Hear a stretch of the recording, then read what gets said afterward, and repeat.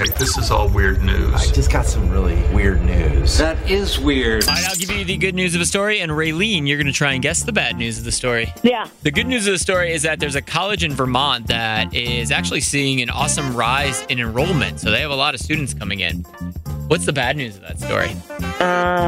They don't have enough, maybe, instructors, teachers? That's kind of correct. They don't have enough room in general, but the bad news is what they're doing. They're actually asking upperclassmen to leave because they're offering like $10,000 to people to take time off for school. So they're going to pay you to not go to school, but these upperclassmen have to like delay also their graduation and things like that because they just don't have enough room for everybody. Wow. Yeah. So I don't know if that's good or bad. I mean, if I'm in college, I want to get out. I want to graduate. But also $10,000 to not go sounds pretty good too. So never heard that before. It's a Friday night. TuneIn is the audio platform with something for everyone. News. In order to secure convictions in a court of law, it is essential that we conclusively. Sports. Shot clock at 4. Doncic.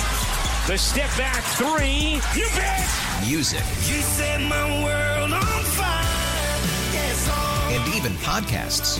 Whatever you love, hear it right here on TuneIn. Go to TuneIn.com or download the TuneIn app to start listening.